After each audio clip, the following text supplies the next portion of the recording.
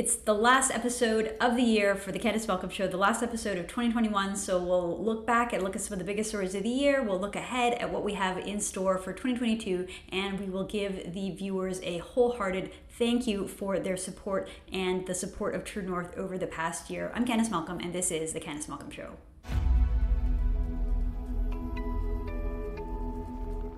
Everyone, thank you so much for tuning into the Candace Malcolm Show, and this is the last show of the year. This is it. It's a big show, so I want to thank you for tuning in and remind you that if you're watching over on YouTube, I'm going to stop you right now, ask you to like this video, subscribe to True North, and hit that little notification bell so you never miss an episode. If you're watching on Facebook, don't forget to like the video, share the video, and head on over and like the True North page. Finally, if you are listening to this show in podcast form on Apple Podcasts or Google Podcasts or wherever you enjoy your podcast, please don't forget to subscribe to the Candace Malcolm Show and consider giving us a 5-star review if you like the content. It really helps us out. All right, so here we are, the last show of the year, and to help us break down the news of the past year and to look ahead at the year to come, I'm going to bring back my colleague Andrew Lawton. We had him on the show yesterday to talk about some of the issues that the media just really got wrong, the biggest stories of the year, and I wanted to bring him back to delve a little deeper into the work that True North has done. So Andrew, thank you so much for joining the show again. Great to see you again. Hey, happy to be here as we count down to the new year. Yeah, this is sort of our New Year's special since tomorrow's Friday. We won't have a show, so I figured today I would have you on again. Yesterday we talked about what we thought were the biggest stories of the year that the media got wrong and the ones that the media blew out of proportion. Today I wanted to focus a little bit more on what we do here at True North. So let's talk about our own sort of coverage and what we focused on and what we did in the year that's just wrapping up right now. So to you, what were sort of some of the biggest highlights of the year in 2021 for you and True North? I know we touched on it a little bit yesterday, but I'm going to say the election, and for two reasons. Number one, elections are just like the Super Bowl for political wonks and media types. It's always nonstop content, nonstop news. We get to flex our knowledge about current affairs and history and all of that. But I'd say for True North especially, the last two federal elections have really been, in my view anyway, where we've been able to shine as an organization. Like we did in 2019 election. I think in a lot of ways, 2019 was our breakout moment to a lot of different groups. We went from an organization that was doing a lot of great work to one that was doing more great work and with a bigger audience. And we kept that up, I think, after 2019. And 2021 was no exception to that. I mean, we had me on the campaign trail covering the Conservatives, covering the PPC. We had people at the election night parties for the PPC and the Conservatives. We were accredited to cover the debates in Gatineau, which, again, we didn't even need to go to court this time. So even the Leaders Debates Commission conceded this time that we were, in fact, real journalists. So it was a really good, I think, moment organizationally for us, but also in the content we were producing. We had an amazing team that was doing exclusive reports every day. Many of them were being picked up by other media outlets. Some of them even made their way into party platforms and party talking points, which isn't our goal, but it's a sign of our work being noticed and having an increasing influence. Right. You know, it's funny because in 2019, we sort of became the story, and it wasn't that we wanted to. We really just genuinely wanted to report and be able to break news and tell the stories and connect with our audience in a way that journalists do. And for some reason, the Liberals thought that was illegitimate or thought that we were activists or something. Their explanation didn't even really make sense. The media didn't bat an eye. They just said whatever. And we actually had to go to court. And I think for me, that was almost a distraction because, again, I would have much rather been focusing during that election on breaking the news stories and sort of being at the forefront of all that. But it was such a righteous battle, and it was so important that, you're right, it did sort of put us onto the scene. So many people who hadn't heard of us before did, and part of it was the sort of almost quasi-negative way that the legacy media reported on us. They always wanted to note that we were right-wing, or some of them even claimed that we were far-right, which we're obviously not. But that helped with proving that we were here for the fight. We weren't going to give up. We weren't going to roll over. We were going to report. We won, and I think it was a victory for all Canadians, for freedom of speech and freedom of the press.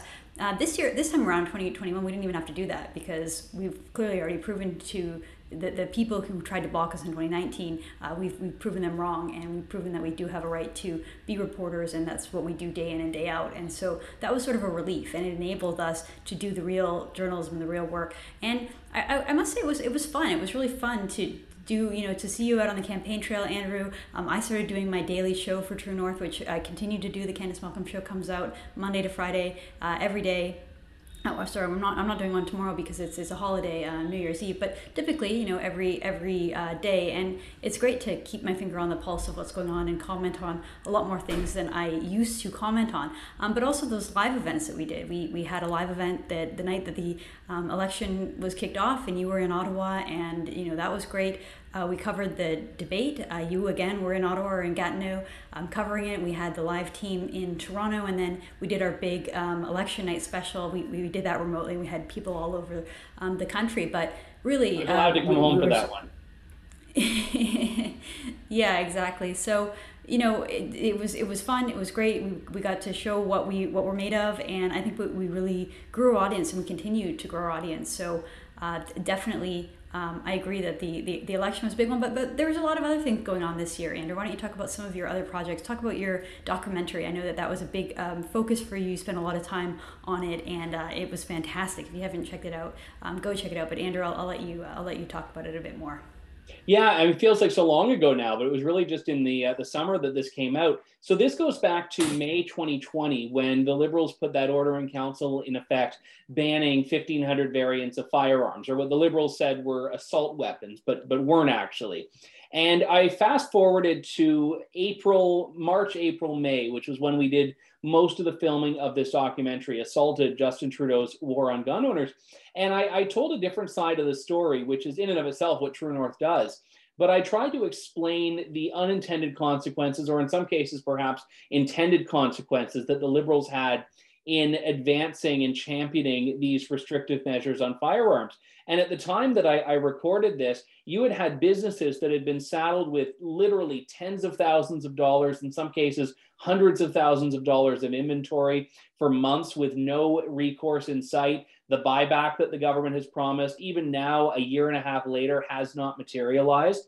So businesses that are forced to hold on to this inventory, technically in May, the government's amnesty period is ending. So I will be a criminal as of May for my gun, which the government says I need to sell back to the government, but isn't even giving me the means to do it. So all of these things that have been missing from the media's coverage of the gun issue in Canada, we delved into, and it was originally going to be just one part, and then it became two parts, and eventually we had 4 parts looking at the effect on sport shooters, on business owners, on a lot of other people, on crime, and some of these areas that as well we need to talk about, but we certainly aren't. And I think it was an important how would I put it? It was important to just have an honest discussion about guns in Canada.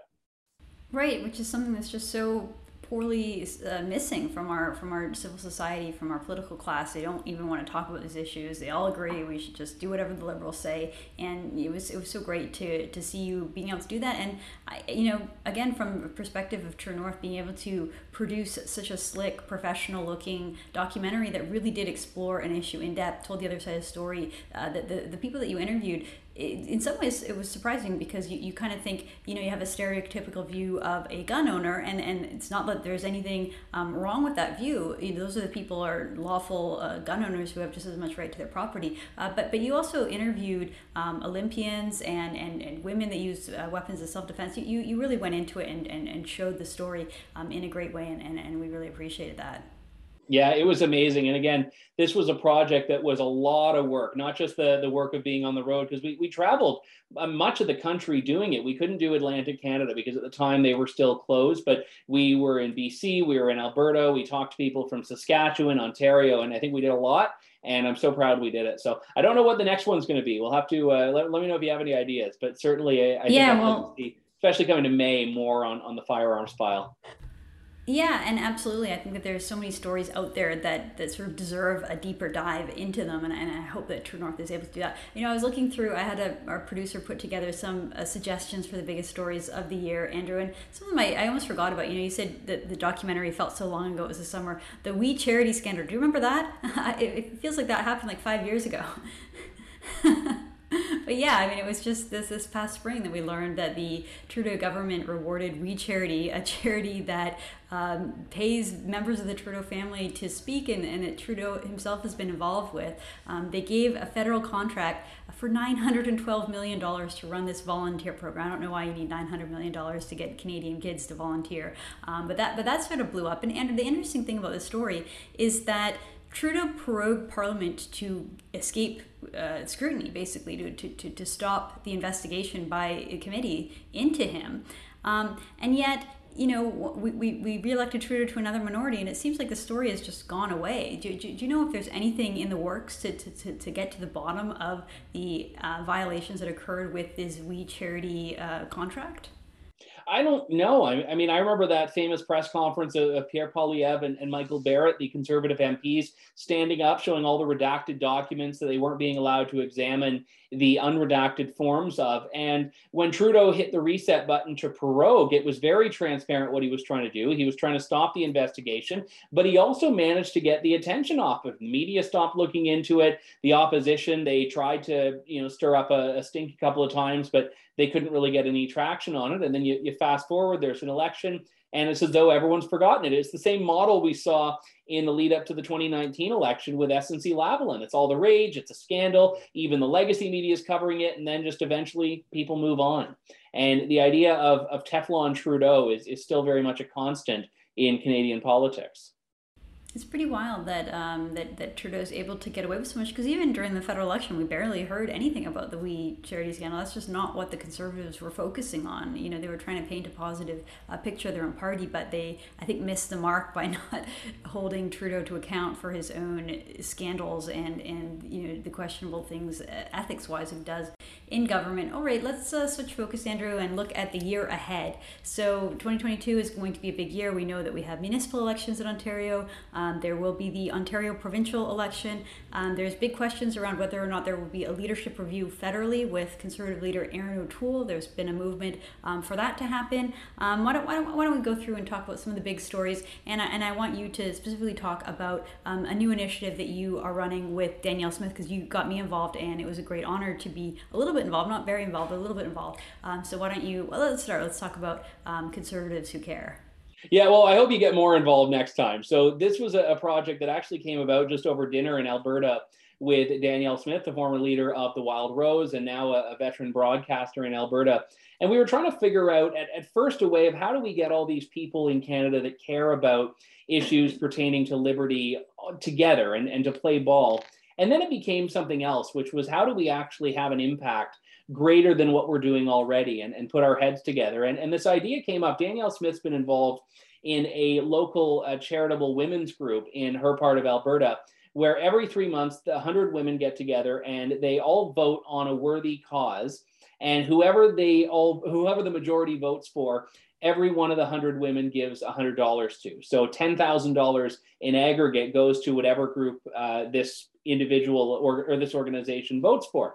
And they do this every 3 months. So in the course of a year, they're putting $40,000 towards worthwhile causes and initiatives. And we figured, well, what if we did that, but with groups that are doing things that matter to libertarians and conservatives? And we formed these two companion groups. Danielle Smith is helming Libertarians Who Care. I'm helming Conservatives Who Care. Now, truth be told, there's no criteria for entry. We simply do it that way because some people might not identify in one way, or they may not like the other name. But the reality is, these are groups that are focusing on liberty. And we had our first meeting, and True North was one of the nominees for Conservatives Who Care. Second place by one vote, which is always, I tried demanding a recount, but it didn't work. But ultimately, it's a way for people to get together and agree that, you know what, we need to do more and put some money behind groups that are not getting the big grant donations. They're not getting the media attention, but they're doing things that people on the right should care about. And I think one of the big nominees was the Justice Center for Constitutional Freedoms. Canada Strong and Free was also nominated, and also some smaller groups and individuals that are doing things of note. So I think True North will probably be nominated in the future, and hopefully we'll be able to win one of them. But it's a really exciting project, and I'm just basically steering this group, but it's the members that decide where the money goes. Well, I just think it's such a great idea because, it feels really good to donate $100 to charity. It feels even better to know that you're part of a group that has been able to raise, in this case, thousands or tens of thousands potentially, because that has such a big impact beyond. So the kind of idea of like coming together as a community, I thought it was great. And it was an honor to be selected to be alongside some of those sort of giants of the conservative or libertarian movement. So I applaud you for that. I think, we should all be a little more charitable, and we should all work for others, not always just ourselves. So this is a great model, and I look forward to participating again. And I want to join as well and throw in $100 to whichever group wins. So can you tell us how can we get involved? How can we join your Conservatives Who Care group? Yeah, so basically, if we're still setting up, I mean, this is very grassroots. We're still setting up a lot of the infrastructure to formalize it. But Danielle Smith has kindly agreed to maintain the list. So if you're interested, you can email Danielle, who's at danielle@daniellesmith.ca, or me, who's andrew@andrewlawton.ca, and we'll get you put on the list. So andrew@andrewlawton.ca is the way I can make sure you get on there. But it's a lot of fun, and we're working in the next couple of weeks at actually getting up a database that's a little bit more structured. But we wanted to see who would actually come and who would participate. And that first session, I think we raised about $15,000. So a lot of uptake, and we're really happy to see where it goes. I was honestly impressed that you had whatever it was, 60 or 70 people on a Zoom call in the middle of the day on a Saturday. Just that alone was impressive. But then it's like, oh wow, all these people are giving $100 as well. It's great. So congrats to that. Okay, let's go back to the news, Andrew. Let's talk about what will be the biggest stories of the year. So I listed off a couple there with some elections and leadership review. What are you specifically looking forward to in 2022? I think civil liberties will continue to be a big issue. I know that a lot of these court cases that have been launched for pandemic related measures have been kicked down the road because of judicial economy, they call it, what courts can actually withstand as far as their bandwidth. But I know in the coming year, there are going to be a number of these big cases scheduled, and we're certainly going to be covering it. I also think the China relationship is going to be a big one with Canada here, because we've had a little bit of a shift, not a huge shift, but a little bit of a shift since the release of the two Michaels in the way that the Canadian government wants to address China. And I don't want to give Justin Trudeau too much credit, but he has taken a bit of a tougher line in a couple of comments relative to where he was even a few months ago. So I think that's going to be a bigger picture topic, certainly, but one that I think will have some very specific reanimations of in the coming months and in the year ahead. Very interesting. Yeah, well, those will definitely be things to watch. And again, just continuing, I said yesterday that the biggest story of the year was just COVID, the fact that it's still a huge feature in our lives, and seeing how or if or whether the government is willing to lessen its grip on society, and whether we can fight and get civil liberties back. Certainly, I agree that's going to be a big one. For me, I think I'm really curious about how the elections are going to go, especially just considering the sort of departure that we've seen from so many conservative leaders from core principles, whether it's Jason Kenney in Alberta, Doug Ford in Ontario. Erin O'Toole is probably the worst offender federally, where the way that they lead, the policies that they take, the positions they stand on, have no real connection to principled conservatism. We don't see that sort of defense of first principles, the defense of the idea of, conservative parties supposed to be different than a liberal party. They're supposed to take different positions. They're supposed to be able to defend, the idea of limited government, the idea of free markets, the idea of reducing government spending, the idea of opposing heavy-handed government lockdowns and measures. And I'm curious to see, Andrew, whether there will be any sort of revolt by grassroots members of these parties, because I know just from my own conversations with friends both in Alberta and Ontario and federally, people aren't happy with the leadership. People aren't happy with the way that the Alberta government was arresting pastors in Alberta, or the way that Doug Ford said adamantly he doesn't want to live in a split society with a vaccine mandate. And then a few weeks later, he introduced his own vaccine mandate. We now live in this society where we have a lower class citizens. We have first world citizens and second class citizens. And I think that for a lot of people, it's just not okay. So I'm curious whether there will be any kind of reviews in the leadership of someone like Jason Kenney or Erin O'Toole, and whether the conservative base will show up at all for Doug Ford, given what he's done over the last 2 years. Yeah, those are two huge questions. Jason Kenney, just as a primer here, is set to be have his leadership reviewed in April. So again, a lot can happen in a couple of months. I know at the convention they had in November, there wasn't a leadership review, but there was some tension leading up to it of presidents of local associations not happy with Jason Kenney. So whether he can hold on to his own leadership in April is going to be a big story. And I'm going to be there. I'm going to be on the ground in I think it's in Edmonton, covering that. So that'll be one to watch. And then, going back to the fall or the summer, the Ontario election. I wonder what you think, though, about Erin O'Toole. I don't think I've had this conversation with you, Andrew. I've been very open and let it be known that I was really unhappy with the direction that he took the Conservative Party in the last election. I think he abandoned principles. I think that he took a risk. He took a concerted effort to say, I'm going to swing to the left. I'm going to really hug Justin Trudeau on as many policies as I can. I'm not going to defend conservatism. I'm going to really emphasize my progressive, personal, liberal values. And the bet didn't pay off. It didn't pay off. The Conservatives lost. They lost worse than they did in 2019. We've seen little rumblings here and there. I know you had Senator Denise Batters on your show, but there hasn't been any kind of a big caucus revolt. And the Conservative members I talked to, some of them say, "Oh, I agree with you that we should be more conservative, but we support Erin O'Toole. We support Erin O'Toole."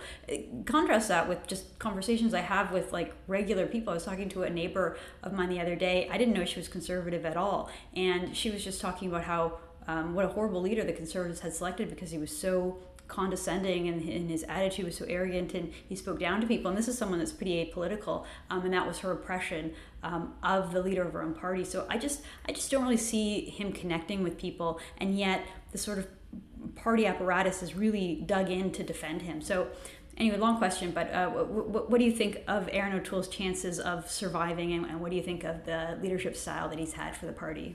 Well, he's had, I think, and you note that obviously Denise Batters has been the most prominent critic of his, but he's had a fairly ironclad grip on his caucus. There has not been much in the way of criticism from his caucus. A couple of Alberta MPs, Chris Workington and Shannon Stubbs, have made some comments about leadership, and they were, of course, punished by not being given shadow cabinet spots. But for the most part, there's been nothing. Everyone has just shut up. And you know what? That may bode well for him if he's not getting the call from within the House, and anyone feels like if they criticize him, they'll be kicked out, and they don't want to face that. They don't want to have to confront that. So I do think that internally he can hold on. But remember, it's the members who get the final say. And that convention, he has the benefit of time because it's not scheduled for him until 2023, which has been why Denise Batters and why Bert Chen were trying to move it up, because they know that the anger is fairly palpable now.